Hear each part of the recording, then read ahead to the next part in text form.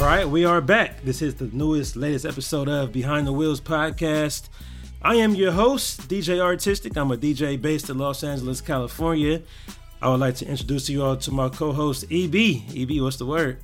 What's going on, everybody? I am EB, the musicologist. I'm a writer, blogger, and a content creator on the planet of Brooklyn by way of South Carolina and DC. Brooklyn in the building. This is Behind the Wheels. We talk about everything past, present, and future regarding black music. So we can go ahead and get into it. So the biggest topic the last week, of course, has been that Kendrick Lamar album. We waited for about 5 years for it. Yep. It was a lot of hype, and it feels like overall the reactions are more positive than negative, but still a bit of, it's very polarizing. I would say it's probably his most polarizing project. And before I even talk about that, I want to just ask you directly. So I'm sure you heard it. I'm sure you heard Auntie Diaries. Yeah, I listened to the album like 3 times so far. Okay. It. So yeah, I did hear it, and I know everybody is talking about his language and the song. Yeah. And, the subject matter. It's kind of tricky, right? Because as a black man, you know, you and I can say the word nigga around you all day. Yeah. Now, I'm not going to use the F word around you because you're not a black gay man like I am. But around black gay men, I do use it. So it's kind of like... That's funny. Yeah. Yeah, it's like our own pocket that, you know, we're allowed to use this word because we know the pain of the word. You know, like the N-word. Like, we know the pain of it as black people, as black men. So we can use it, but we don't want Sarah from accounting and Brad using that word. So I didn't take as much offense to it as everybody else. Because I think in this day and age, you know, people always want something to pick apart. Like, it's gotta be something. So I didn't really take offense to it. I did kind of like, you know, turn my head when I heard it, like, okay, he went there. But I ain't mad like everybody else. Not because I don't think it was meant, you know, to be derogatory or to be harmful towards anybody. And I think that's actually part of his job, as, you know, he's a gifted lyricist, and he has a way of making you pay attention to things that we normally would not pay attention to. And I think that's just what he does. I don't think he meant anything by it. I know everybody's going crazy, but I'm actually okay with it now. Yeah, I was curious because it's one of those things where me being heterosexual and cishet, as everyone on Twitter says every day, it was where I had no opinion on him using it because, like, it's where me being, you know, in my position, for one, I can say that us growing up, you heard the F word on radio and on TV where it was still, like, commonly used. And half the time it wasn't even used against gays. It was just used as an insult because growing up, saying gay was an insult enough. Right. So it was like just using that word, period. So even on like on the Message, Furious 5, Grandmaster Flash, he says it used to be an F. And then a lot of songs in the 90s and even early 2000s would say it, and it was on radio and it wouldn't get beeped out.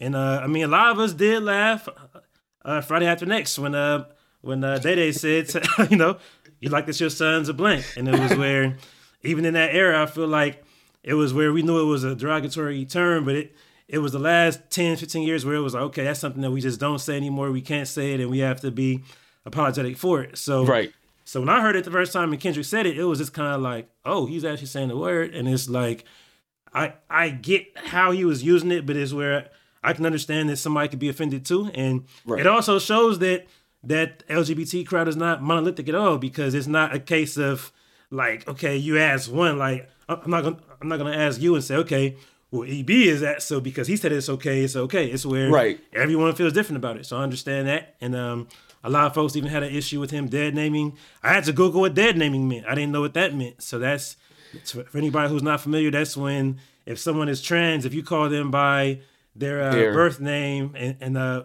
their previous gender, original gender, birth gender, I should say, name, and not their current name. And I didn't realize that was a thing. And after I saw people complain about that, and I heard it again, and even how he was saying my auntie's a man now, and like the way he twisted it, it was where it's tricky. I mean, he would speak present and past tense every like 8 bars. He would say, he would speak from the past saying, okay, she was this. then he would say, now he is this. And it was where it was tricky how he did it. But overall, it's like I get why it's controversial. I get why people are offended by it. And I personally can't say that they're wrong for being offended. I can't see it that way. Yeah, I can't say that. And you brought up a good point. Like, it's something that we heard a lot growing up on the radio. Like, it was everywhere. And then we hadn't heard it in so long. So for him to use it, it just kind of caught people's attention. And it's a narrative. He's telling his story. So I don't see anything wrong with him going in and out of character, with the past and the future or the present, I should say, because that's just like something that people do. We naturally do that. I still do that if I know somebody who's trans, especially if I've known them their entire life. It's hard. Yeah. Like, it's what we grapple with in our own mind anyway. He just said it. And like you said, I can't get mad at anyone for being offended. I can understand why they are offended. I'm just not offended by it. And I love what you said about, just because I said it's okay, you can't now say it's okay. Like, because I think that's an important thing. People will be like, oh, well, my gay friend said, well, don't get your ass kicked behind your gay friend. Like, because I don't fight. So, you on your own. But, you on your own for that one. You on your own. But the project overall, so far, I'm enjoying it. I'm scared to like say where I would rank it. Yeah, because I haven't listened to it enough, and I just need to like really like take it all in. Like the first listen was just I just want to listen to it before I see on social media what everybody else is saying. So I don't want their opinion to cloud mine. And then the second and third listen are like, all right, let me start digesting the album. Yeah, I feel like after hearing it probably 4 or 5 times at this point, like I think I'm seeing it as like an 8 out of 10, where it's a very good, solid project. Yeah. Maybe at the best an 8.5, but I'm saying an 8 where it's good, which is like better than the average rapper's album. It's like for it to be Kendrick's album, for him being possibly top 5, top 10 of all time at this point, for him being like top 2, 3, if not number 1 for this generation. And for us waiting 5 years, I feel like it's just not the heights of what we've seen him do before. And I'm not mad at that. It's just that's what it is. Like for me personally, like I still don't know if Terrace was talking about him or not. When Terrace was talking about how some of his rap friends don't appreciate him and haven't been paying him and this and that, but he wasn't on the project. He wasn't on the album. And like I did ask my folks who are connected to Terrace. I didn't ask them directly. I asked my folks, and they didn't confirm or deny it. They just kind of were like, hey, if the shoe fits, but he's not on the project. And regardless of why he's not on there, I miss his presence, because my favorite 2 Kendrick albums are Good Kid and then To Pimp a Butterfly, and Terrace is all through there. Whether it's him giving you gangsta West Coast dark feels or jazz feels or funk, whatever it is, I just miss the musicality of it. So I feel like rap-wise, Kendrick is as good as we've ever heard him, rapping-wise, but production-wise, it's just not as much enjoyable as those albums are to me, I would say. Yeah, it's a great album for the average rapper. For Kendrick, it kind of seems so far. I'm a little underwhelmed, not in his ability, not in any of his rhymes, but just in the project as a whole. And like you mentioned, the production. It's almost like it's missing something, but I don't know what it's missing. And it could be like somebody like Terrace all over the album. It could be that, but it's missing something to me.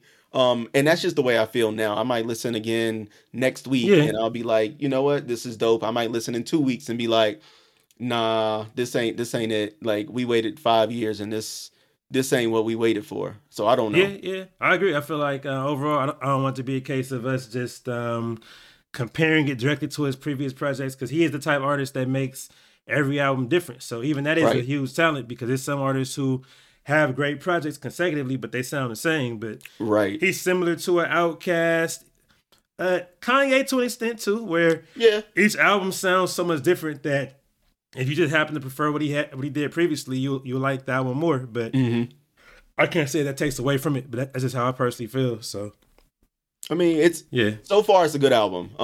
It's definitely the best hip hop album released this year so far. Oh yeah, for sure. And I don't know. It might be at the end of the year. I might be like, yeah, it's the best album of the year, best hip hop album of the year, and I might be like, it was all right. You know, I think Kendrick could come better. I did hear his growth though, and I love hearing that. Like when you can hear an artist's growth and listen to them evolve. So I think if you put on, even if you put on his last 3 albums and listen consecutively, you can hear the growth. And you don't even have to go back all the way to like his very first album. You can hear it like album by album now. So. You definitely can, yeah. So we'll see how it marinates in a couple of months. We'll come back and revisit it. So that's how I see it. So let's go ahead and get into it. So our first segment is called the Rewind segment. We like to highlight artists from the past who we feel deserve their flowers, whether or not they're still making music. We feel like they had impact in their era and deserve to be recognized. So for this episode, EB, who would you like to pick as your Rewind? I gotta go, and it's sad that I'm doing it now, but I gotta go with Juelz, like the first lady of Death Row, who recently passed. It was beautiful seeing all the tributes that she was getting. But for those who are not familiar, she's originally from Chicago. She signed to Death Row in 1992, and she was only there for about 4 years, but her impact was like really lasting. Everything, you know, I think when we think West Coast rappers, we think people like, West Coast singers, we think of people like Nate Dogg, and everything that she did laid the blueprint for somebody like Nate Dogg to be the singer on all these hip hop hooks and everything. Her best known single or song was a remake she did of Shirley Brown's Woman to Woman. Woman to Woman. Which actually, you know, that was a song from the 70s when she did it in the 90s. So it was like 20 years after we'd heard people do it or sing it. And it was like really dope. It was a nice video for it and everything. It went to number 16 on the Billboard Hot R&B and Hip Hop charts. But her voice is on almost everything Death Row, especially during that 4-year period. Like Snoop Dogg, NWA, Bone Thugs, Tupac, Daz Dillinger. Like Juelz was everywhere. Some notable songs will be NWA's I'd Rather Fuck You, Dr. Dre's Let Me Ride, Dog Pound's What Would You Do, and Snoop's Who Am I, which probably is, I think my introduction to her was on Snoop's Who Am I, like when I really was like, who is this person? Just by hearing, you know, her singing on the hooks. But she was only 53 years old, so, you know, it's kind of crazy how young she was. But rest in peace to her, and salute to everybody at Death Row. Yeah, for sure.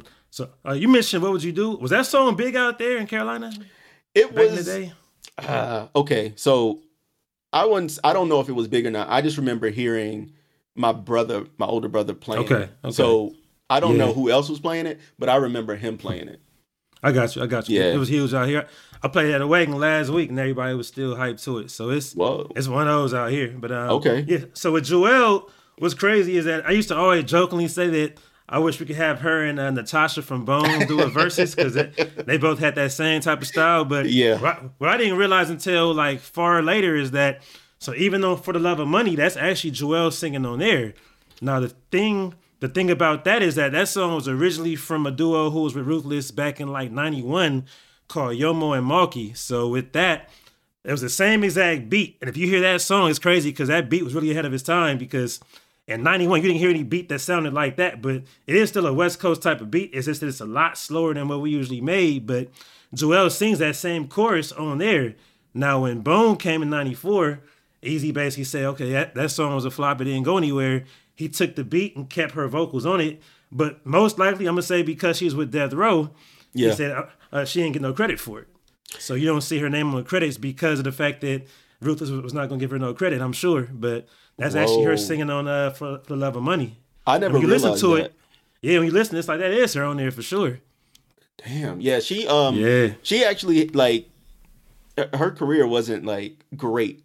Like she made this great impact, but she was left off of things, and even after she left Death Row, I think there were issues where Suge had it so she could never record again. Like she wasn't able to sign another deal with anybody else and record. So I'm not sure of all the details about that. And there are a couple of interviews with her speaking on it, so people can look it up. But yeah, it's kind of sad. Like she put in all this work to be uncredited for a lot of it. And even after, she left the label, she wasn't able to do anything else. And it wasn't like she was not talented. She had a nice voice.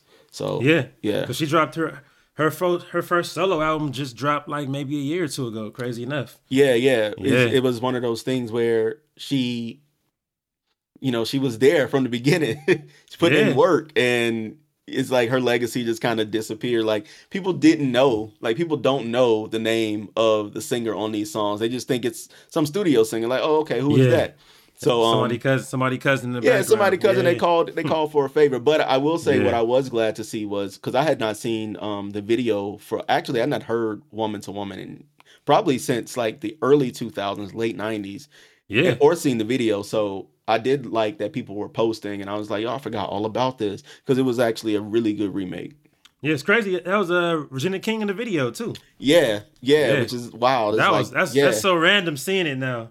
Yeah, because when I watched it again, I was like, why is she in the video? Like, was this like what's going on? I was like, nah, this wasn't on the soundtrack. So why Regina? But hey, she was there.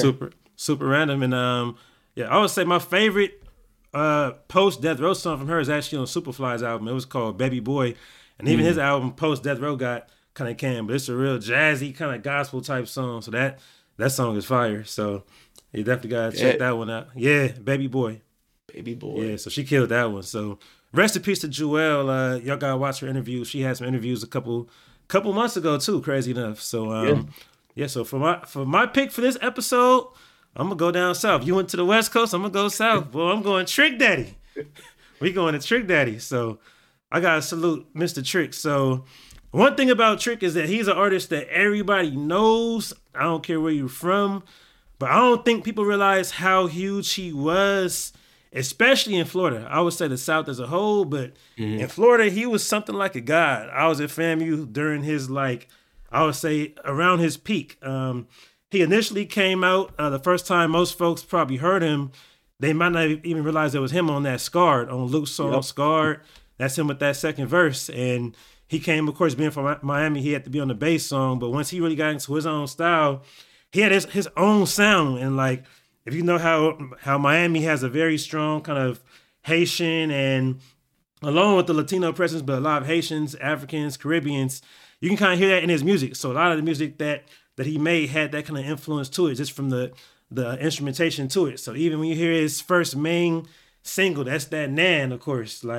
Even though Trina did kind of get him on there, I mean, it's perfect. It's a perfect collab. It's always dope when the woman gets the guy. The guy goes first, and the woman comes back and kills him. But yeah, I remember hearing that. I remember seeing that video back when I was back in high school and seeing those commercials. And to me, it was just hilarious because at that point, it was where the internet was kind of a new thing. So the fact that he named his album Thug.com, and it's almost as a joke, every couple years I'll still go and see if the website's active, but it's Slip and Slide's main website. So whenever you type in Thug.com, basically he still owns it. So he was 23 years, 24 years, ahead of his time, because he still owns the rights to it. But Trick Daddy basically had a lot of impact in Florida. Of course, he had those huge singles along with Nan. He had Shut Up, which was a straight up band type classic.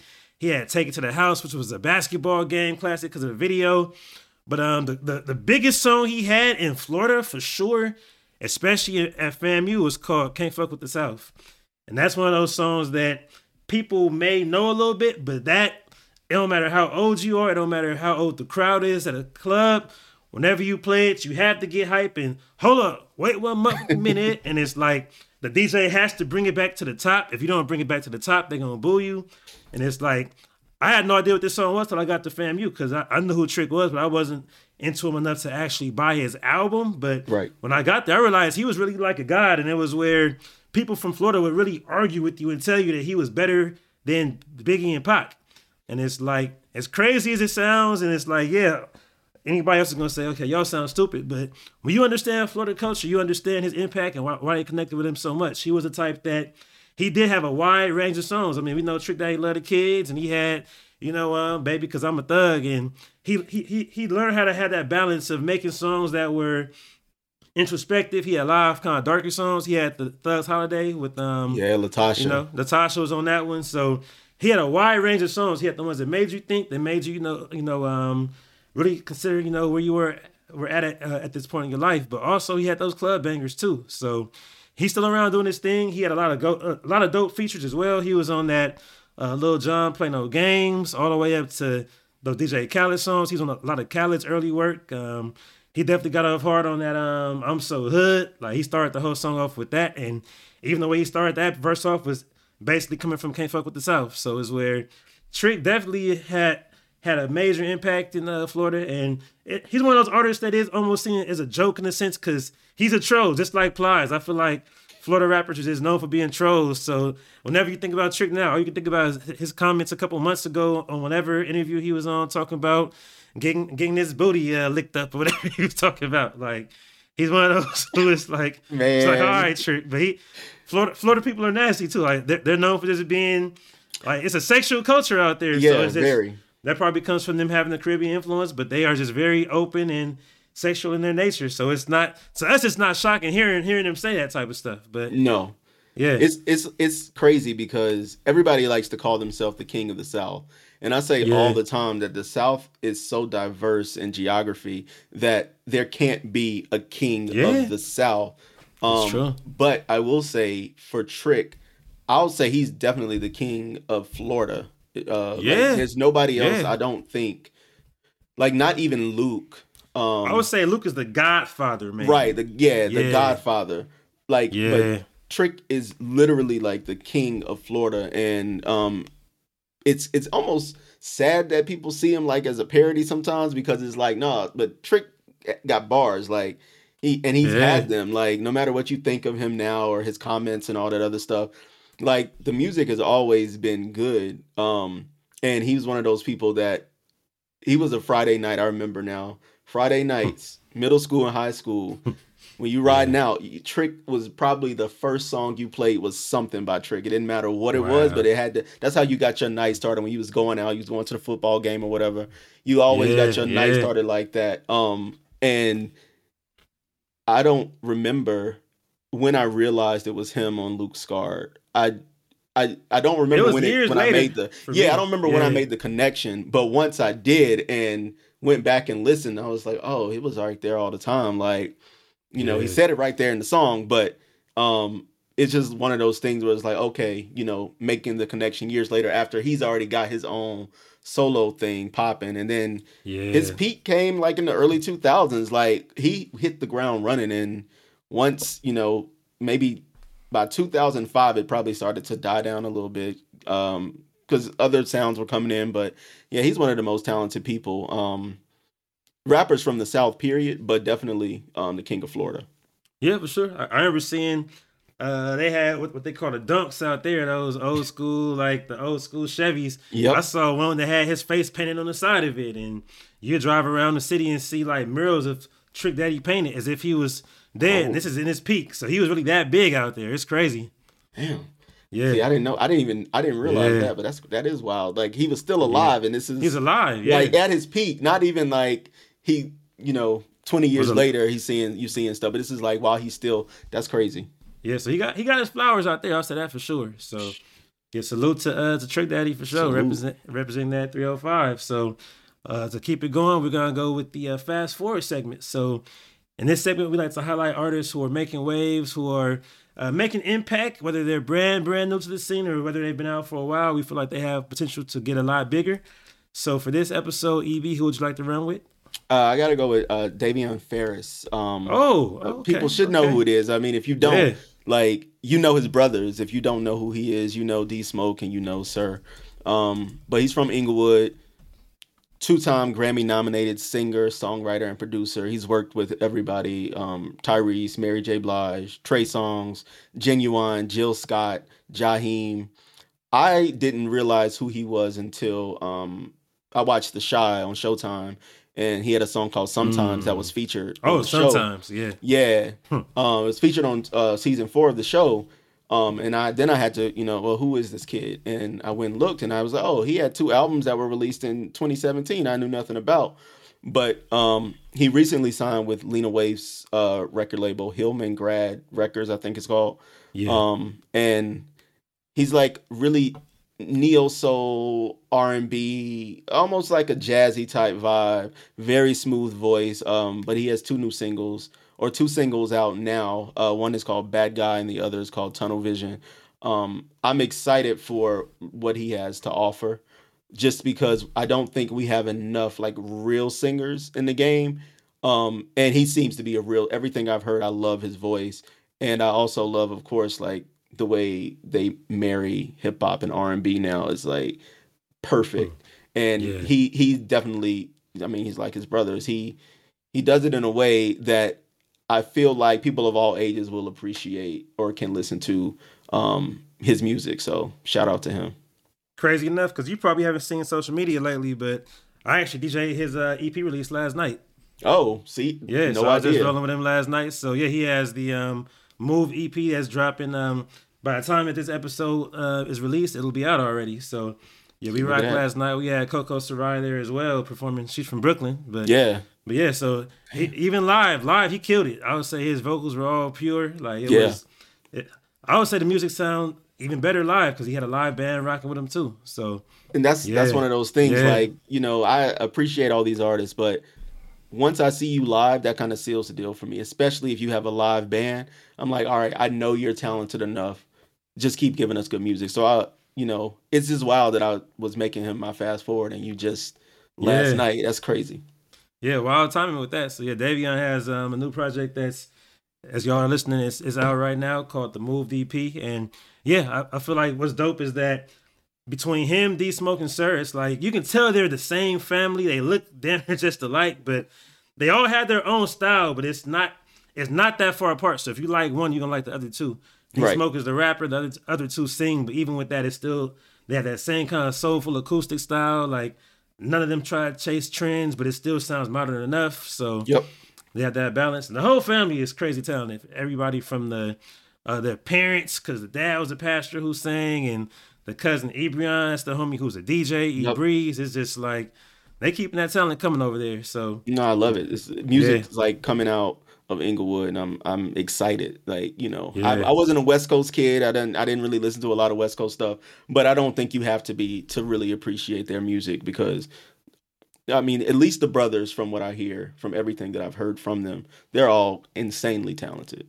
yeah, they definitely are. So salute to Davion for sure with that.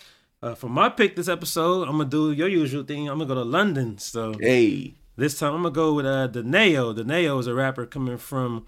He's representing London, and he's actually been around for a while. Like he put out his first single really back in the late '90s, probably '99. But he's one of those artists who, I mean, he had to be in high school when he dropped that. So he's the type that's been around for a long time, but he's just started to find like a lot more success recently. And I feel like because of the way that America is now accepting of artists from London and Africa, especially when it comes to the black artists and within hip hop, R&B, Afro beats, anything in that lane, I feel like he's probably going to break out, even though he's been out for a long time, technically, like especially in America, I would say, because he's only about 37 years old, so he's still pretty young to have 20 some years in the game. But I would say his main song that made some noise a couple years ago is called Chalice. It has the rapper named Belly on that one.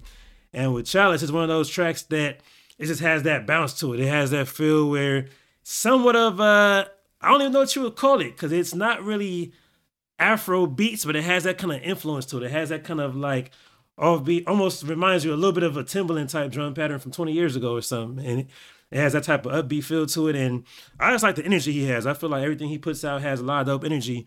His last actual album was about 5 years ago called 16, but he's the type who's just been putting out singles the last couple of years. And his last two are called Ride With Me, and he has one called Good Mood. And all of his music just has that, all those influences of what you know for London. So that's the African influence, that's the drum and bass, that's a little bit of the pop, that's the soul, the hip hop. It's like you never know what his singles are going to sound like till you hear it. Each song he drops has a different feel to it, but they all just have a good upbeat energy to it. And I feel like all it's going to take is for him to get one more single that can break through America, and he'll be over here touring the same way. So I'm definitely looking forward to what he has in store. yeah, I love. I mean, you already know anything coming out of London, I'm in love with, and I think about it all the time. Like, what is it? And I'm like, oh yeah, they get the influence. They got the Caribbean influence. They got the Nigerian influence, and then they got their own thing in the UK, and they just marry all of those with the influence of America's music. You know, R&B, hip hop, pop, and I'm never not astounded like by the talent that these people possess. And why it's taken us so long to catch on? Like, why? Yeah, it's like it's good music out here. What are we doing? Like, what are we doing? We always behind on it. So I mean, I feel like, the funny thing is, I know Deezus from Deezus and Mero. It might have been 10, 12 years ago, but somebody was putting us up on some UK rappers who were dope at the time, but UK rap was not even close to as big as it is now, at least for the States. And he said something like, the thing about UK rappers, it don't matter how many bars they got, how dope they are, it sounds like Jeffrey from Fresh Prince rapping. So it's just hard for us to take it serious. And it's like, he's a troll, so he's going to say something crazy anyway. But it's like, I feel like it is kind of crazy because Americans, we do associate a British accent with wealth. It just sounds like wealth to us. And it's where, if you're from London, you realize that there's different types of accents, that they probably have more of a hood accent versus how somebody who's the actual part of the royal palace sounds, or somebody who's the upper echelon there. But to us, it all British just sounds British to us. So it's kind of, it takes a while for us to get used to hearing it, but I feel like once you really start listening to it and getting used to it, they have some dope artists out there, and a lot of them do have bars, and they have a crazy sense of humor too. Like, a lot of stuff that I hear from them, like even when they had that "Man's Not Hot" song, like a lot of it has that same type of like silly sense of humor, but it's hilarious to me though. Yeah, no, they're silly, and they it's like almost like a dark, twisted sense of humor at times. Yeah, and you kind of like, do I laugh? Like, is that okay? Yeah. Like what was that? But that's just the culture there. They are very innovative. I will say that. Like, they keep going. Like you say, he's been in the game for almost like 20 years or something. Yeah, a little bit over 20 technically. Yeah, over 20. It's like, they just keep going and they keep pushing. So I'm hoping that he finds just one more album, like you said, to really solidify him and let him break through internationally and not, just be in the UK. Yeah, that's what I'm looking at right now. So salute to Deneo, of course. So at this time, we're going to take a quick break. When we get back, we have a special guest who's going to be helping us kind of curate something that I came up with as a concept. Anybody who loves 70s music, just stay tuned. We got something for y'all coming up. And of course, we'll be finishing off with our infamous beat match. This one here might have some of y'all mad. Some of y'all are going to pick sides immediately. Either way. They mad every week. Yeah, they always going to be mad. That's the culture of what we do. That's how it goes. So either way, we'll see y'all in a second. We'll be right back.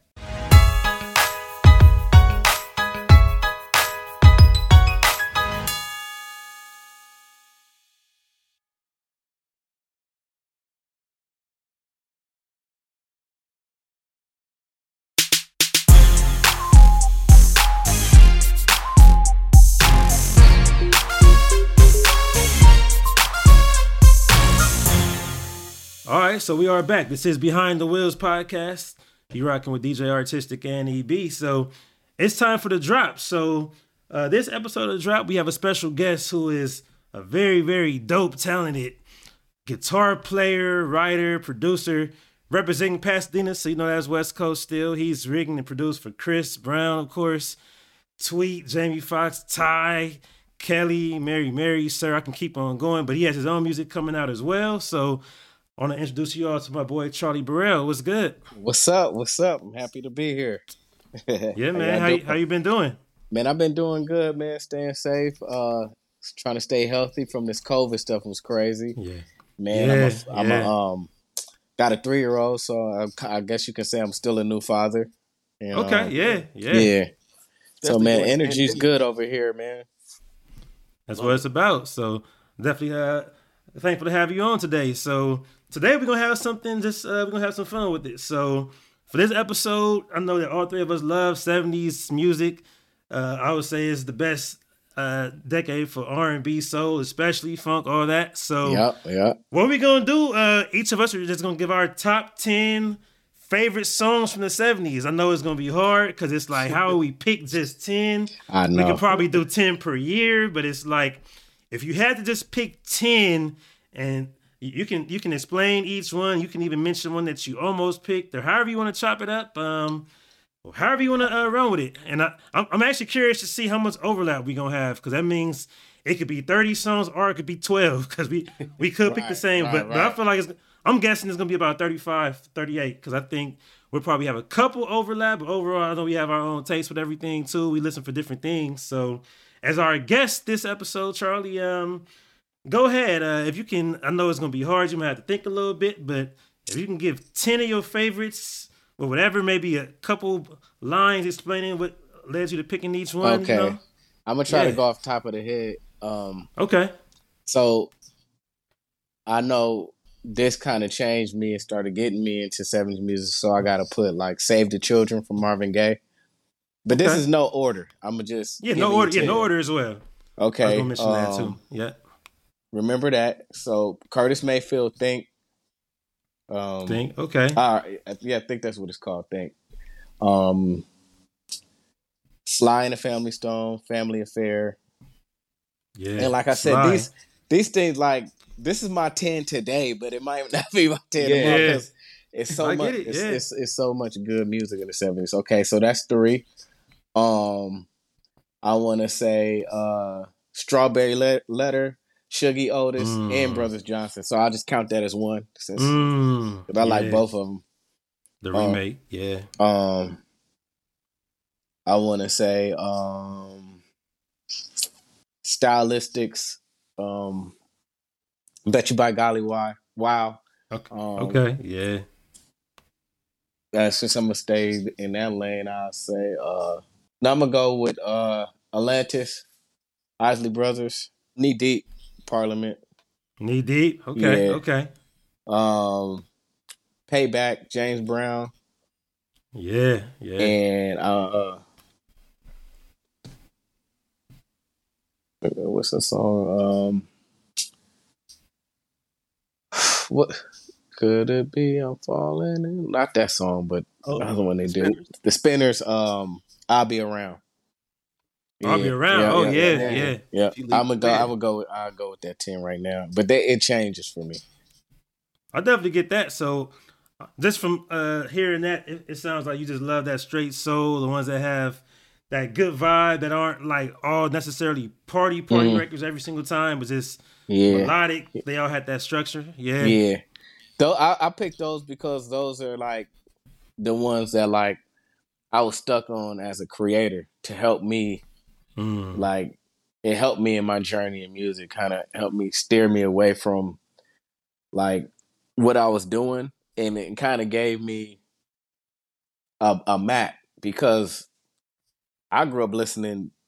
Well, I started off listening to church music, but when I started listening to other music other than church, I used to think like, Ice Cube, Today Was a Good Day. I thought they made that beat, or I would think, I get it. I would think the hip hop dudes made those beats. So listening to the old 70s music gave me a map. Like, okay, I'm going straight to the source on how they did it. So I was stuck on a lot of those records, like Family Affair and Think and Save the Children. I was just studying it, like, how did they play the bass? How they play the guitar like that? How are they singing like that? How did they mix it like that? So that's how, I came on that list.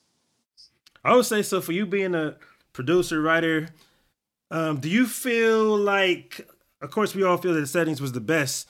Do you feel like music actually declined once we got to the 80s, or do you think it evolved, or was it both? Like, we always try to figure it out, because me and EB feel that the 80s still had a lot of great music. We feel that the 80s are actually underrated. It's just not that it just wasn't as good as the 70s. But how do you feel about that? Strongly about that. I really, a friend of mine was talking to me about that, and I feel like it was a conspiracy. I feel like they, I think somebody on the inside stopped it because it was too good. Like when black people, it was almost like when black people have something that's so good, it's always the enemy coming in and try to destroy it and tear it down. And I think that's what happened. Like, I honestly feel like it had to be something like that, because like it seemed like everybody got separated from their producers, groups got separated, and then they started like like getting all the people to produce for like pop acts, and they tried to introduce pop and disco, and remove all the instruments because it probably was like the budgets were too high. It's so many reasons. It's so many things that I think why that happened that I don't know. I'm just allegedly I don't know if it's true or not, but I feel like it definitely was a big drop off. It's like the way it was recorded to everything. It's just they gave up on it, you know. Kind of how like I feel like they did to the R&B going into the 2000s. It's like they got rid of the Carl Thomas, the Brandies, the tweets. It's like let's snip all of this and do pop. And I think that happened in the 70s. Make it pop. That's crazy, yeah, because I feel like just from listening to how it sounds, like a lot of stuff from 80, 81, 82 sounds like it's the 70s. It still had that acoustic sound. There was a lot of live instrumentation. By the time you got 84, 85, it was a lot more synthesizers, and it was where I assumed, okay, maybe it's because it is, as you said, budgets were a big part. So it's probably a lot cheaper versus having to hire a whole band of studio musicians, get that one producer who has the drum machine. He can make everything with just one person. So I feel like that took away, and it's tricky because it's where even in that synthy 80s era, it still was a lot of dope music that was created because you could tell they still had talent. But to me, it's just not as rich for the most part. Yeah, like even the best stuff. And I love New Jack Swing for the energy it had, and it still had some musicality to it, but it still was not touching what we heard in the 70s musically. Yep. Yeah, that's how I see it. So, all right, well, appreciate your top 10. So, EB, let's see what you got for yours. Man, I'm still over 10, but I'm gonna condense it to 10 right now. Yeah. Okay. First one I got is Gladys Knight and the Pips, On and On. I had to include one Curtis Mayfield produced something or sang something, and that's probably my favorite. I got the Ohio Players, Time Slips Away. I got Billy Paul, Let the Dollar Circulate. Oh, wow. Okay. Yeah. Al Green. Billy Paul. Yeah. Al Green, Look What You Done For Me. Ah, man. I forgot about that. I had to pick an Ashford and Simpson song, and the one that comes to mind is a song called Somebody Told a Lie. It's like the musicality on that song is insane, especially when it gets to like the bridge. It's crazy. I got Rolls Royce, Ooh Boy. And it's like Norman Whitfield. He's known for like these really big orchestrations and like these long intros, but that one has like a short, sweet intro, and then Gwen Dickey's voice is like floating all over the whole track. I got The Emotions, Flowers. That's like the one I wanted to pick. I got Isaac Hayes, Ike's Mood, part 1. Ike's Mood, wow, okay. And then if I had to choose one more, Dr.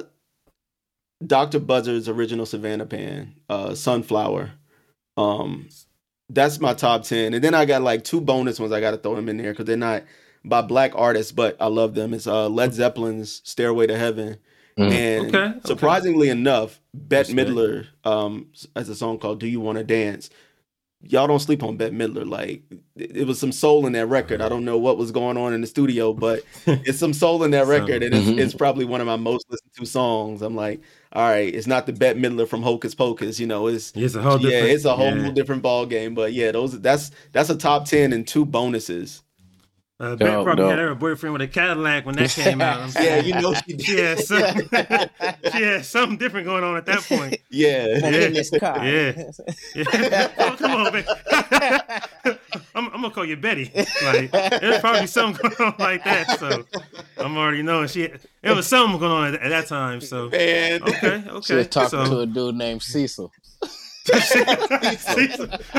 was an assistant deacon or something at the Baptist, so it had to be something going on at that point. So so that top 10 definitely nothing too surprising with that. So for my 10, I would say mine is partially DJ influence. I feel like a lot of times songs get elevated just by seeing crowd response, or also seeing how they get sampled in recent generations. But for my 10, of course, it was difficult, but I'm going to roll with these. I'm going to say, starting off, not in order, but I do have a top 3. I'll say that. I have 10, but a top 3 that I'll say is just like my top 3, period. So I'm going to say, starting off, Teddy Pendergrass, That Closed the Door. One of my favorites, just the way that it builds up, the way he started screaming to it, and even just seeing that live, it's always funny whenever it goes viral on Twitter. They say that if you put it on mute, it looks like he's a comedian. Yeah. The way he kind of like talking to the crowd. No emotions. Yeah, no emotions. Yeah, exactly. So it's like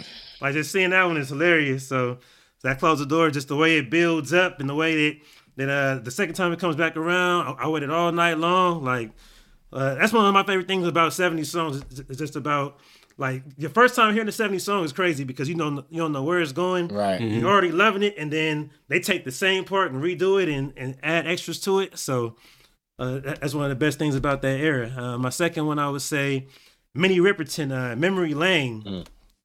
That's one of those songs that just like, as a kid, I didn't really listen to the lyrics that much. I just knew Back Down Memory Lane. So I remember I didn't really catch the lyrics until I was doing a reunion maybe 12, 13 years ago. I was DJing a family reunion, and they were asking for songs to use for their slideshow for whatever it was about going back down in history. So one of the aunties was like, we should use that Minnie Riperton, Back Down Memory Lane.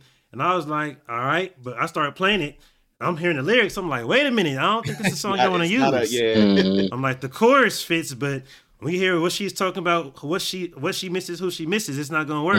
But everything about that build up to that high note that we all try to imitate and nobody can ever hit it. Nope. There's probably 10 singers alive, dead or alive, who could reach that note. So that's definitely my second one I'm going to mention. My next one, I got to go at least one Mike. I'm going to go Mike, Don't Stop Till You Get Enough. Big as that song is, as much as it's a commercially known hit, it's still one of his that it was probably the last time that... That's what I'm saying. Forgot about that.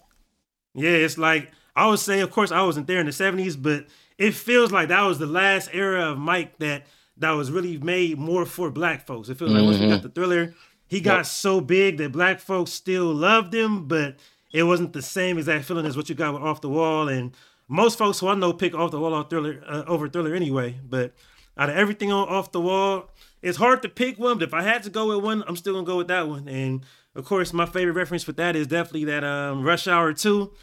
Seeing Chris Tucker sing that one when Jackie Chan was trying to get to him. So that's one of my favorites. For some reason, like I would say at FAMU, they were playing Michael Jackson way before he died. Like nobody in LA was playing him at parties for like a college crowd. But this song was huge at FAMU when it came to like they have a little skating type set, like the whole act like you got on some skates. So they were kind of like fake roller skating the club to it. Yo, that's tight. Some little slides. So had to ride with that one. My next one.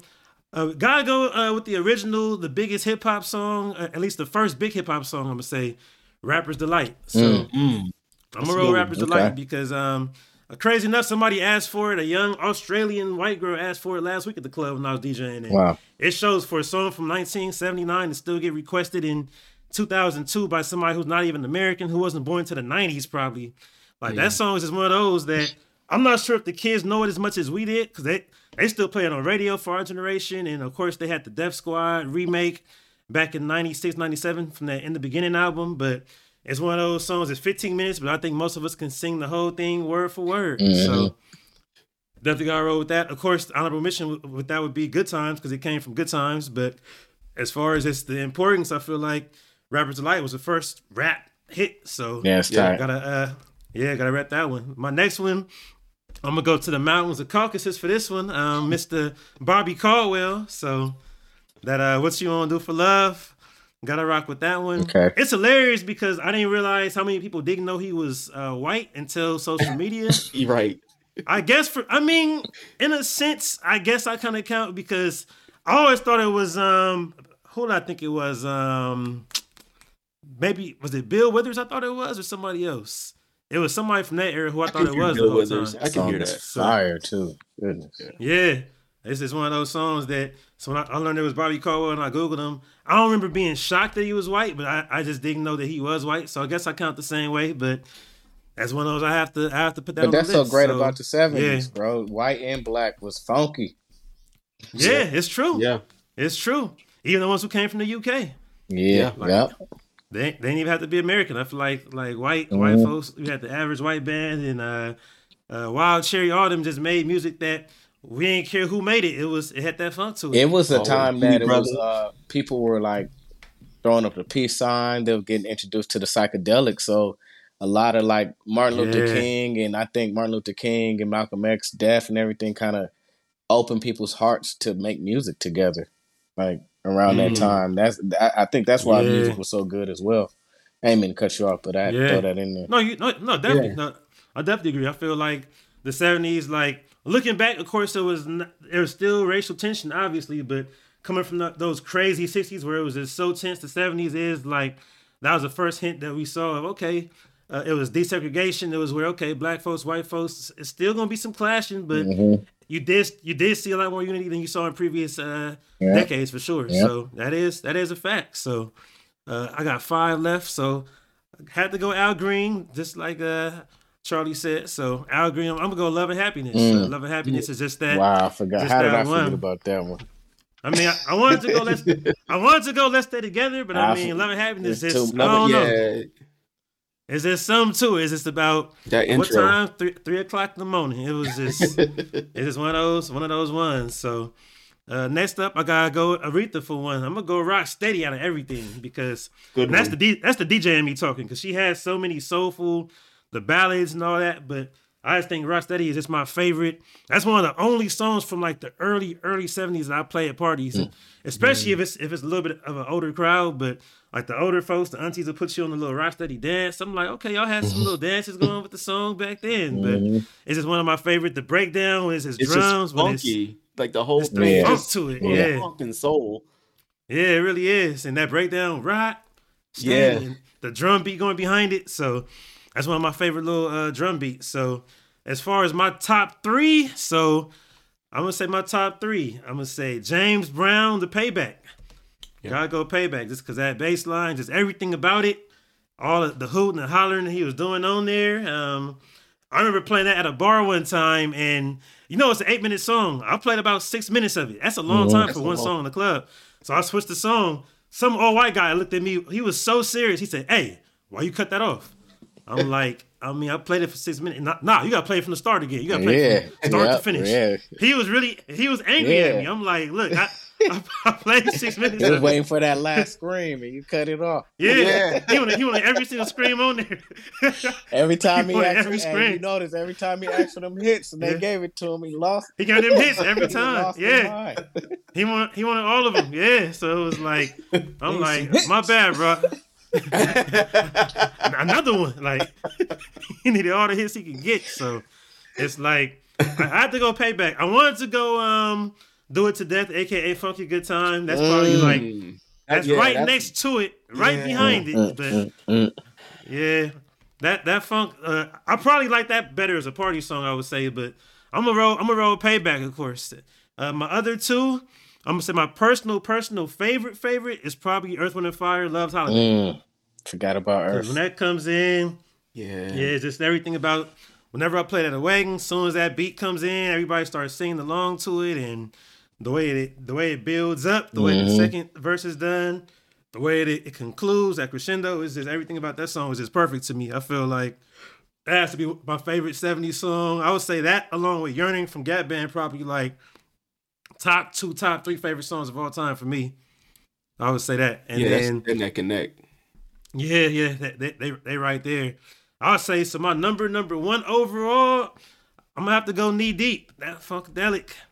I feel like Knee Deep is just that one. That's 15 minutes of everything. 15 minutes of funk, and just that bass line, just everything to it. Just the drums, the way that the song starts, the breakdowns, all the way to the end too.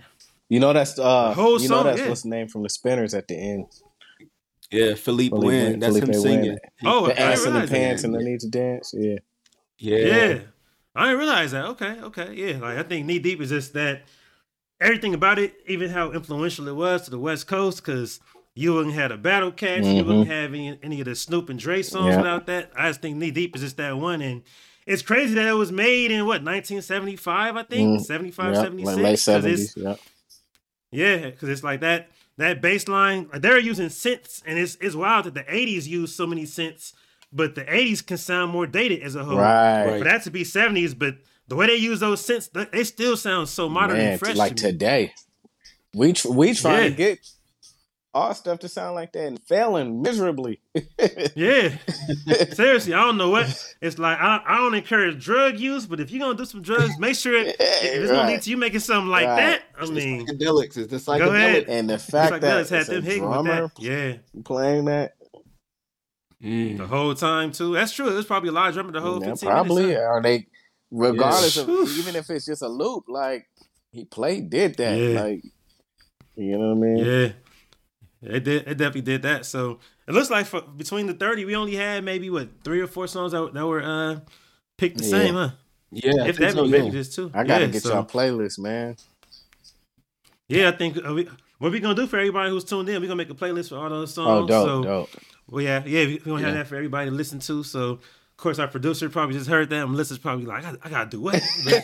we appreciate you, Melissa. We love you so much, and we cherish you for everything every single ounce of work that you put in. But no, we appreciate that. But no, Charlie, we appreciate you for being here. Before we head out, so just to talk to you for a quick second, so let us know what you're working on. So for people who are not familiar, you've been doing music for so long, you've been doing your thing, and you have solo music along with the music that you produce for others. So let me know what's going on now. I could talk about the past, but that's a long story. You already said that what I did in the past, but now currently today, I just finished BJ Chicago Kid's album that's coming out. He got okay. Got a lot of music coming out. That's my folks. Then I've been doing some stuff with Jairus Mosey. That's my boy J Mo. Yeah, I got some more music coming out with Tweet. I got some other stuff that's brewing, but I'm not going to talk about it until it's finalized. But as far as me, I've been doing, man. I've been on my 70s tip, man. So I got a lot of 70s sound music coming out that I'm working on. We're looking to drop it next year. And I also been working with Raphael Sadiq. Shout out to him as well. Oh, wow. And I'm trying to hear everything. Working with a group. Oh, yes, another group called The Indications I've been working with. Duran Jones and Indications. Yep. Yeah, man, they are. Yeah. Wow. Yes, sir. So you already know the sound of the. The 70s soul. It's a crazy story how we end up meeting. Because I've been putting out songs periodically for the past 5 years, and they heard one of my songs on Spotify, and we end up meeting. Wow. They worked on the new BJ album with me too. So so it's we giving BJ that sound. So we need that. We need that. And then, man, I appreciate Anderson .Paak too. I know this is going somewhere else, but I'm just glad that somebody, him and Bruno Mars, on their status to kind of do 70s style music, so it can kind of open up people to be receptive to this, to what is the realest music in the world. I don't know why they hear it every day in commercials and driving by on the bus stops and all the time. They just don't even know it. So shout out to them. But so that's what I've been working on, man. I've been working in my little room right here. This is where I be sometimes, but then other studios. I'm going to be working in United Studios, where they just did Kendrick Lamar's album that he just dropped. So I got I'm picking up a lot of steam with a lot of dope people that's just that's just helping, and it's a movement that's going around, and so that's what I've been doing, man. I'm really excited about it too. I'm definitely rocking with that. So when it comes to when you're making 70s type music in this era, do you feel like, because what I've noticed is that even going back to neo soul, which a lot of folks hate, we always talk about, people hate the term neo soul, but either way, it feels like even though the neo soul early 2000s, late 90s era had a lot of 70s influence, do you feel like this current era of kind of a rehash or redone 70s type sound is different in any sense? Because I feel like one thing I'm realizing is it's the small intricate stuff that I'm liking. Like even on Silk Sonic, I peeped how on Fly As Me, they had an 808 in there a little bit. So when it comes to the production of it, when it comes to it feels like even though it's a 70s base, it's still a lot of creative stuff that y'all are doing with it that's making it modern. Yeah. So as far as your style, how'd you say that you're making it kind of your own thing too, because I already know how you're doing it with that. You already putting your own twist to it, so it's not like a direct derivative of what we've heard. Yeah, I mean, for me, I don't know. That's hard to say because I like how people are being creative with it.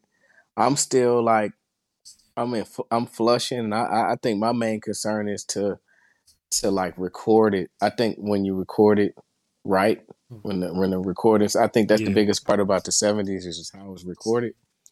And when I get the recordings right to where I like it, I don't know. That remains to be seen. I don't think I want to add anything modern. I want to keep it all. Okay. Yeah. I just want to. I don't want to like try to be the '70s. I just want to record the right way, and I think what's going to come out is just what it's going to be. Like I don't. Yeah. I think it's still going to be 2020, but if the recording's right, it'll just maintain the integrity of music. Because I feel like musicians in all their instruments and the singers, I think when they were recorded right, it just people just they may just think it's from the '70s, but I think it just has to be recorded right. So that's all I'm really going for is just getting the sonics right. So you know, I know what some of the new music that you're gonna hear come out. It's just pure, man. It's not really like reinventing the wheel, man. It's just pure. Yeah, I'm definitely trying to hear that because I would say for BJ, I've actually DJed for him a couple times, and my favorite project from him is probably still the first one I ever heard, the Pineapple Now Later. Yeah. So I feel like because a lot of what he did on there was the '70s type sound, and like it's where I understand one thing that I can say is that I understand that a lot of times with artists they have to make a modern enough sound to appeal, but the last few years I've seen a lot of soulful acoustic type music that had live instruments become hits, and I feel like that sound is really. Bro, I was trying to be. I need it. I was trying to be like politically correct, but I don't care for the new stuff really like that. I just really don't. Like I like not like people's music. I'm just saying I don't care to like cater to like something that doesn't exist. I don't think you should go into doing music trying to like control it. You can't control music. Just make it. Like I hate that term like young school, old school. I just think matter of fact, I was doing a gig with Raphael Saadiq, and him and Rob Baker was talking, and they said a statement like you either been to school or if you haven't. Like if you've been to school or not. It ain't an old school, new school thing. It's like it's just do it. Like do the music. If it's done right, don't gotta worry about that part. Yeah, I definitely roll with that, and I feel like because one thing about it is that we're all mid-30s, I think. So it's like we're at that age where we grew up hearing the late 80s and 90s, like as it was brand new to us, especially 90s, 2000s. That was our actual era. But then we grew up here what our parents played. So we have our ears are made a certain way that when we hear new music, a lot of times we get accused of, oh, y'all just old or y'all are stuck in the past. And it's like, no, because there's new music that can still be dope. And we always shouting out new artists that, whether it sounds throwback or not, some of it does sound extremely modern and it's still dope. But it's certain elements that the past specialized in to me. And it's like, to me, if you're making modern music, you can make it modern, but if it doesn't have any elements of what appeals to us, it's not going to hit us. So, like, for me, it's about those bridges. It's about those chord changes. It's about just a certain type of instrumentation, certain bass lines. If it's a party song, it's just like, because the thing is, I still, as much as rap and R&B soul have been married, I still like them for separate reasons. So I can enjoy a rap song because it's got trap drums or just the Neptunes type of, or even the jerkin mustard type of basic drum beat. But for R&B, I prefer that to have more musicality to it. A lot of times. I'm with you on that, man. I'm definitely with you. And then even with hip hop, like think about like real like legendary hip hop that we love. And I'm gonna just throw in, like, let's just say most people consider Jay-Z the best rapper alive. If you really, really pay attention to Jay-Z, he's just rapping over 70s music. Oh, for sure. Yeah. I mean, Blueprint, that's our favorite album for the most part. Blueprint and Reasonable Doubt. That's all 70 samples. Yeah, you're right. That proves it right there. And they're not even really doing much chopping. He's just rapping over it. What it was. Straight loops. It wasn't even like no DJ Premier type chops. It was just Kanye and just loops. So you're right about it. So No, I appreciate you for coming through for sure. So let everybody know where to find you at on Oh social yeah, media. you can find me at Charlie Burrell on Instagram, Charlie Burrell Spotify, Charlie Burrell YouTube, Charlie Burrell Facebook, Charlie Burrell everything. It's Charlie Bereal. So and Charlie I spell with an IE. Real, yeah. CHARLIE. Charlie Be Real. So remember that. That's it. Be real. All day, all day. I appreciate you, and I'm trying to hear everything that you've been working on. So definitely, whenever you got anything, if you even want me to test, be a test listener for it, just hit me up. Go listen to that 11 album that I got out on Spotify, and then I got followed by like 3 singles after that, and it's like basically 70s music, and I kind of want to explain the album because all I did was record with a bunch of legendary musicians for like hours, and we took the best parts of it. Yeah. So I have to explain that so people can be like, why is it like this so long, or why is it? But man, it's one of them ones, man. It's not even just my album. It's J-Mo's album, Jared's movie. J-Mo become J-Mo. It's Dre Harris from that did all of the Music Soul Child, like all that neo soul stuff. Butterfly is his album as well. Raphael Sadiq is on it. A couple of other guys, Day Day, Eric Ingram, Craig Brockman. We all on there just jamming, and I'm just singing. Oh, Daddy on the drums on some records. Yeah. Oh yeah. Hat trick. Okay. So it's gotta check that out. I need all parts. So all right, we're gonna stay tuned, in tune with you. Everybody who's listening right now, make sure you follow Charlie and listen to everything he has in store. So we appreciate you for sure, being on man. here with us. Man, glad y'all called me. Definitely. All right, so we appreciate Charlie for being on. So speaking of everything that we talked about with Charlie, he was talking about a lot of 70s music and about Anderson .Paak, Bruno Mars having Silk Sonic and kind of bringing that 70s music back to light. And that gave me an idea for this current beat match. This one here is probably one of the few that was not too hard for me and EB to figure out what side we would ride with. So looking at Silk Sonic, that's the duo, of course, that we just mentioned. And I feel like they came together at a point that a lot of us were kind of surprised that they actually made a single, let alone a whole album, because they had 2 totally different fan bases, 2 different styles, and kind of focused on different eras as a whole. But with that, I would say that most people do agree that Anderson's best album is that Malibu album, and that Bruno's best album is definitely that 24 Karat Magic. So with that, EB, if you had to pick, I already know, but out of these 2, which one would you pick if you had to pick them in a beat match? I'm not even gonna lie. I haven't even heard one of these albums. Oh, you tripping? Yeah, which is like I no interest in it at all. But wow. which is why this is gonna be hard because I haven't heard the album. But interesting. The one that I have heard, I'm gonna ride with, and that's Malibu all the way. Okay.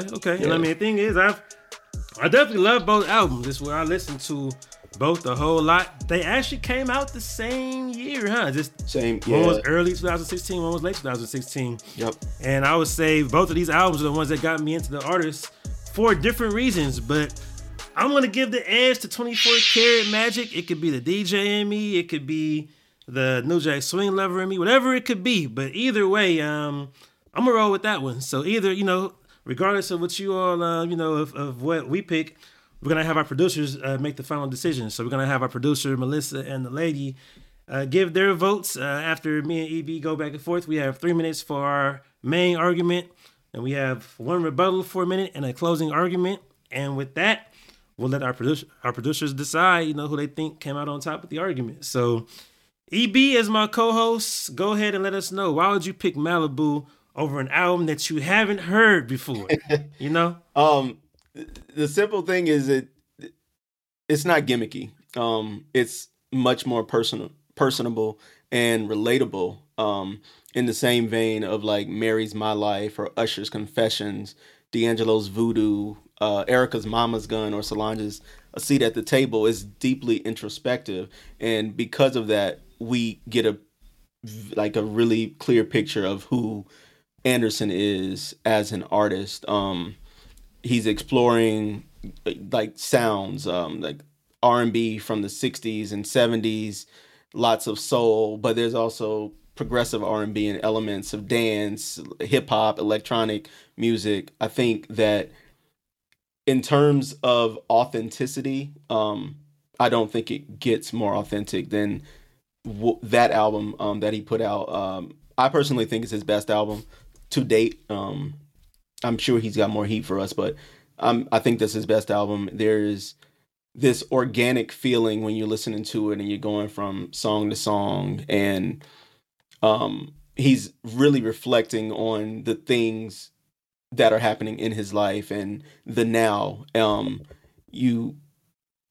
The guest on the album, I mean, he has BJ the Chicago Kid, The Game, Talib Kweli, Rhapsody, Schoolboy Q, and it's a small number of collaborators, but everybody's like very intentional. Like on the song with BJ the Chicago Kid, Anderson switches to rapping while BJ is singing, so he knows how to use the guest on the album in a way that a lot of people don't think about. I just think it's one of those albums for modern day times. It's just one of those albums that really gives insight into the now. I think if 10, 20, 30, 40 years down the line, and we want to know like what was life like in the late 2000s or the late 2010s or whatever, and what were people doing, what were they feeling, how were they feeling, that's it. It's like a time capsule that we'll be able to open and know where Anderson was, what the world was like at the time. So that's why I got to go with Malibu over 24K.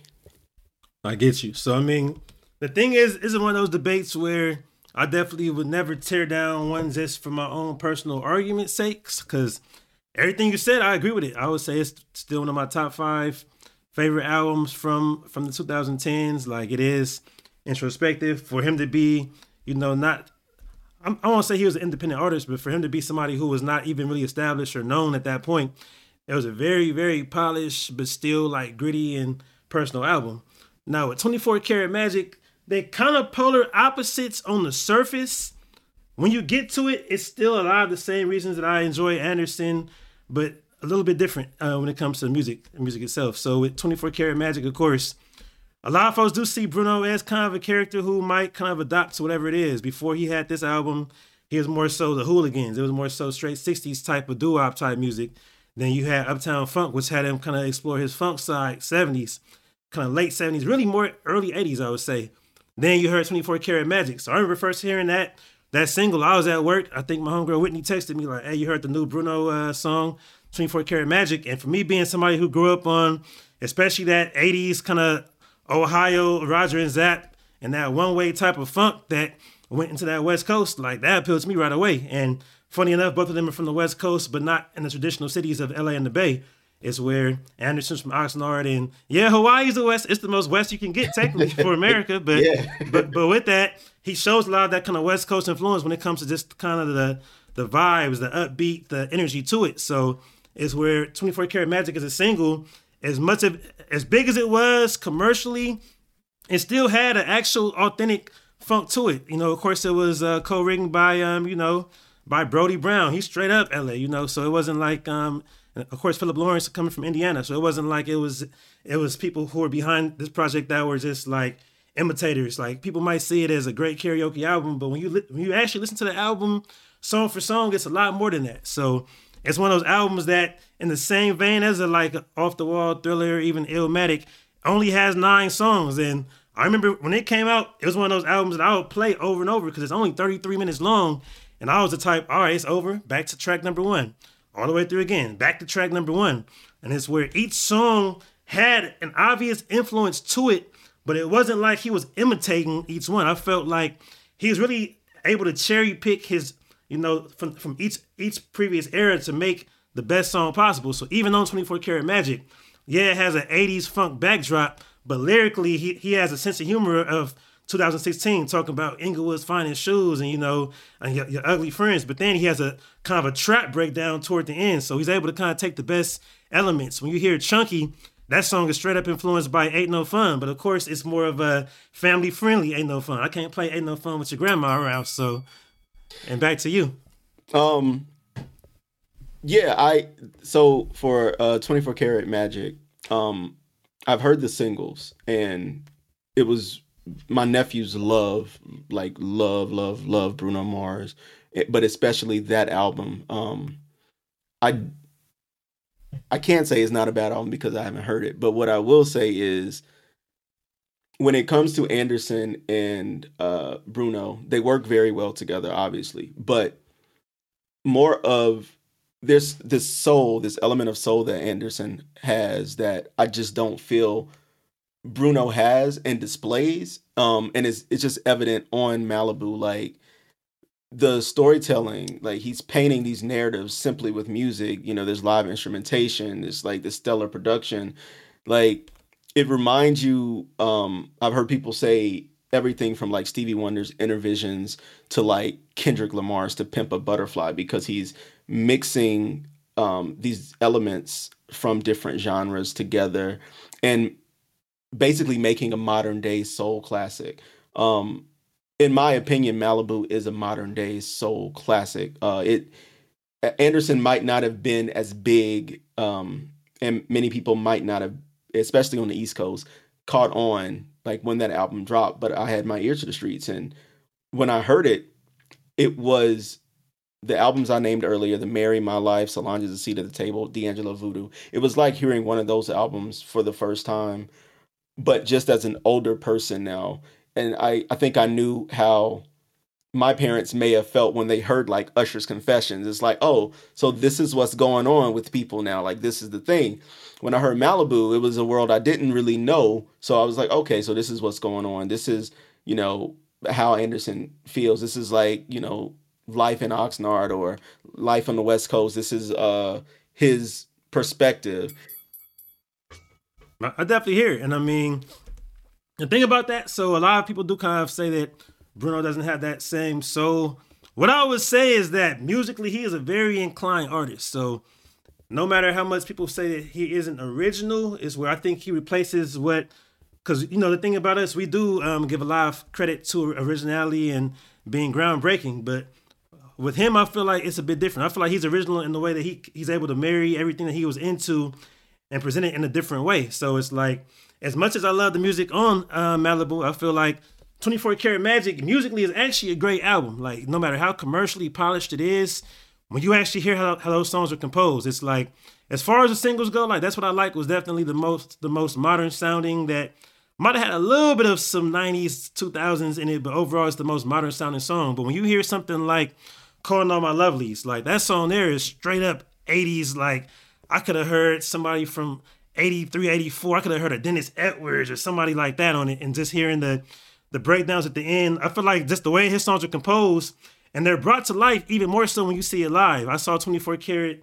live when he did it at the Staples Center, and seeing it live and seeing how he was able to expand on those songs. Even watching the Apollo special he had, it's where the album was composed so well that he's able to expand and make it even better when you hear it in person, because I would say he's definitely one of the greatest live performers out there currently. And that's the thing about his music. I feel like every time he took a song or took a concept, it wasn't like, oh, he's just trying to make something from each era. Each time he did it, he succeeded. Because I mean, Finesse, as much as we say this album is New Jack Swing, is really just Finesse, honestly. That's the only song that's really a New Jack Swing attempt. And even that one is a dope song. It's like, as much as it might, we might say we've heard a million New Jack Swing songs, I could play it next to the top 20 New Jack Swing songs, and it doesn't sound out of place. Like, it's not Poison, it's not Guy I Like, it's not Keith Sweat I Want Her, it's not Remember the Time, but it fits in with that.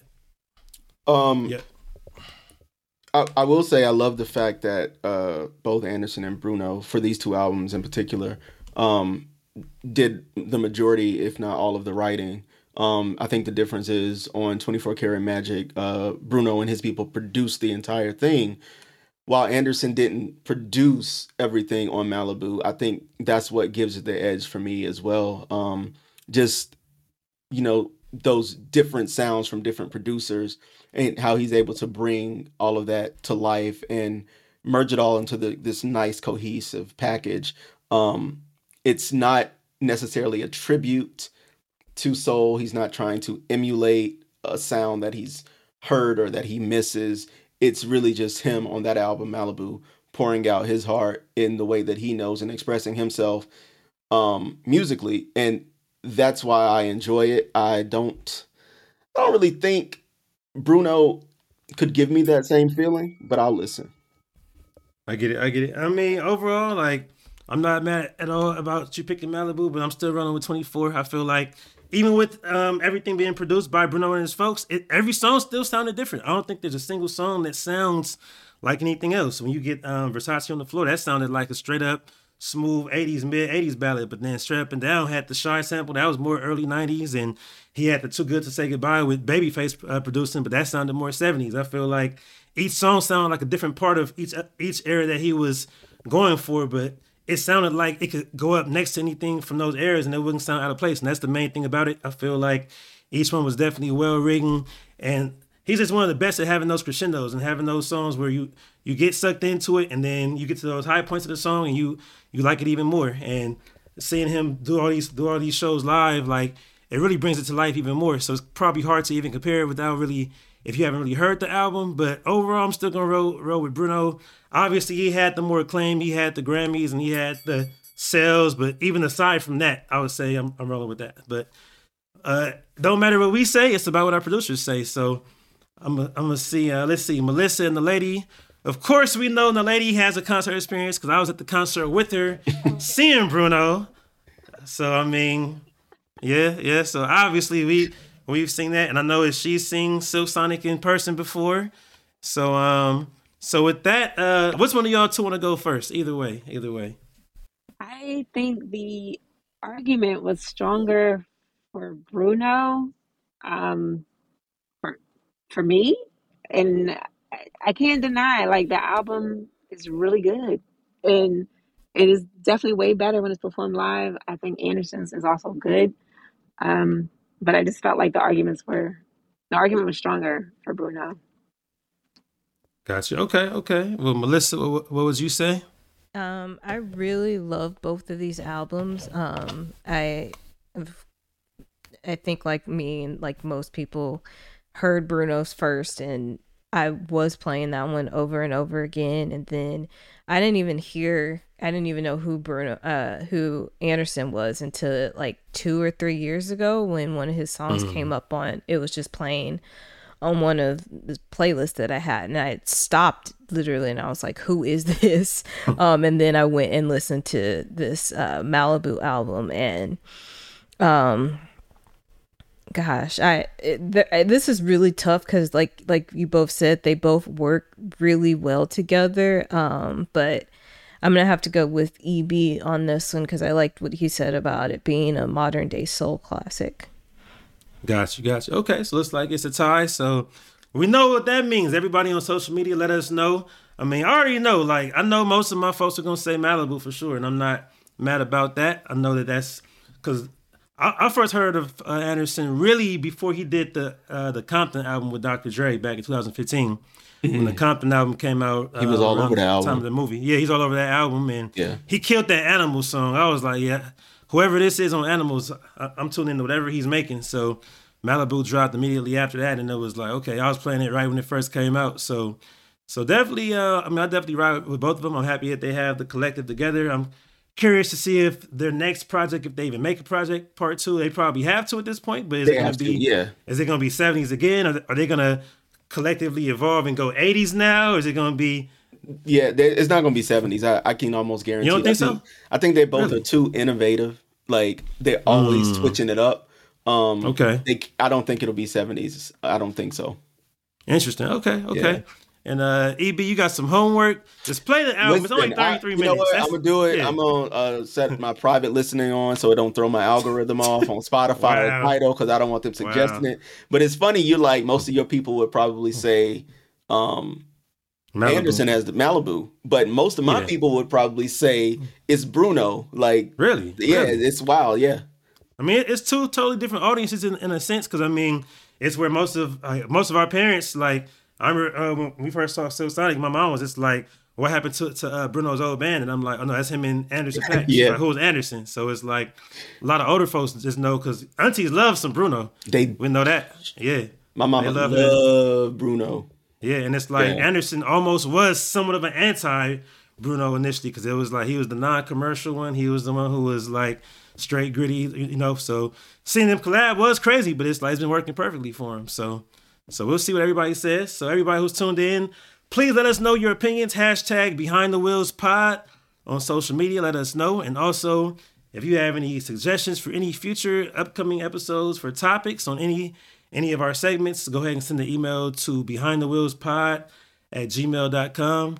Please make sure to rate and review us on Apple and Spotify podcasts, I should say. Apple and Spotify podcasts. It helps listeners to find our show. And we also have a Spotify playlist for y'all too. It'll be in the notes of the episode. So once again, we appreciate y'all for being tuned in. Thank you to our special guest, Charlie Burrell, as well. EB, where can they find you at? I'm everywhere on social media at EB for Prez, EB, the number 4, and Prez is PREZ. And in a few weeks, people will be able to once again visit my website. It is coming back. Bringing it back. Yeah, I'm bringing it back after a long time. Had to get some things in place, but yeah, I'll make that announcement whenever it happens. Okay. You got the webmaster going to work right now, so okay. Yeah. Salute to that. You can find me at DJ RTISTIC on Twitter, Instagram, of course, TikTok now. The website, DJR-TISTIC. If your auntie wants to add me on Facebook, I'm at RTISTIC310. Tell her don't be sending me no messages because I don't check my messages on Facebook. So I don't care if she tries to have a whole conversation with me. I'm going to just see it and I'm not going to have it as read. So don't no block offense your to her. blessing. Don't block your blessing. Hey, I mean, if she paying student loans or something, they might. Hey, they might be doing that. So I appreciate y'all for being tuned in. We'll see y'all at the next one then. Artistic out. We out. Behind the Wheels is produced by Melissa D. Montz and the Lady Sec, and the music is provided by Epidemic Sound.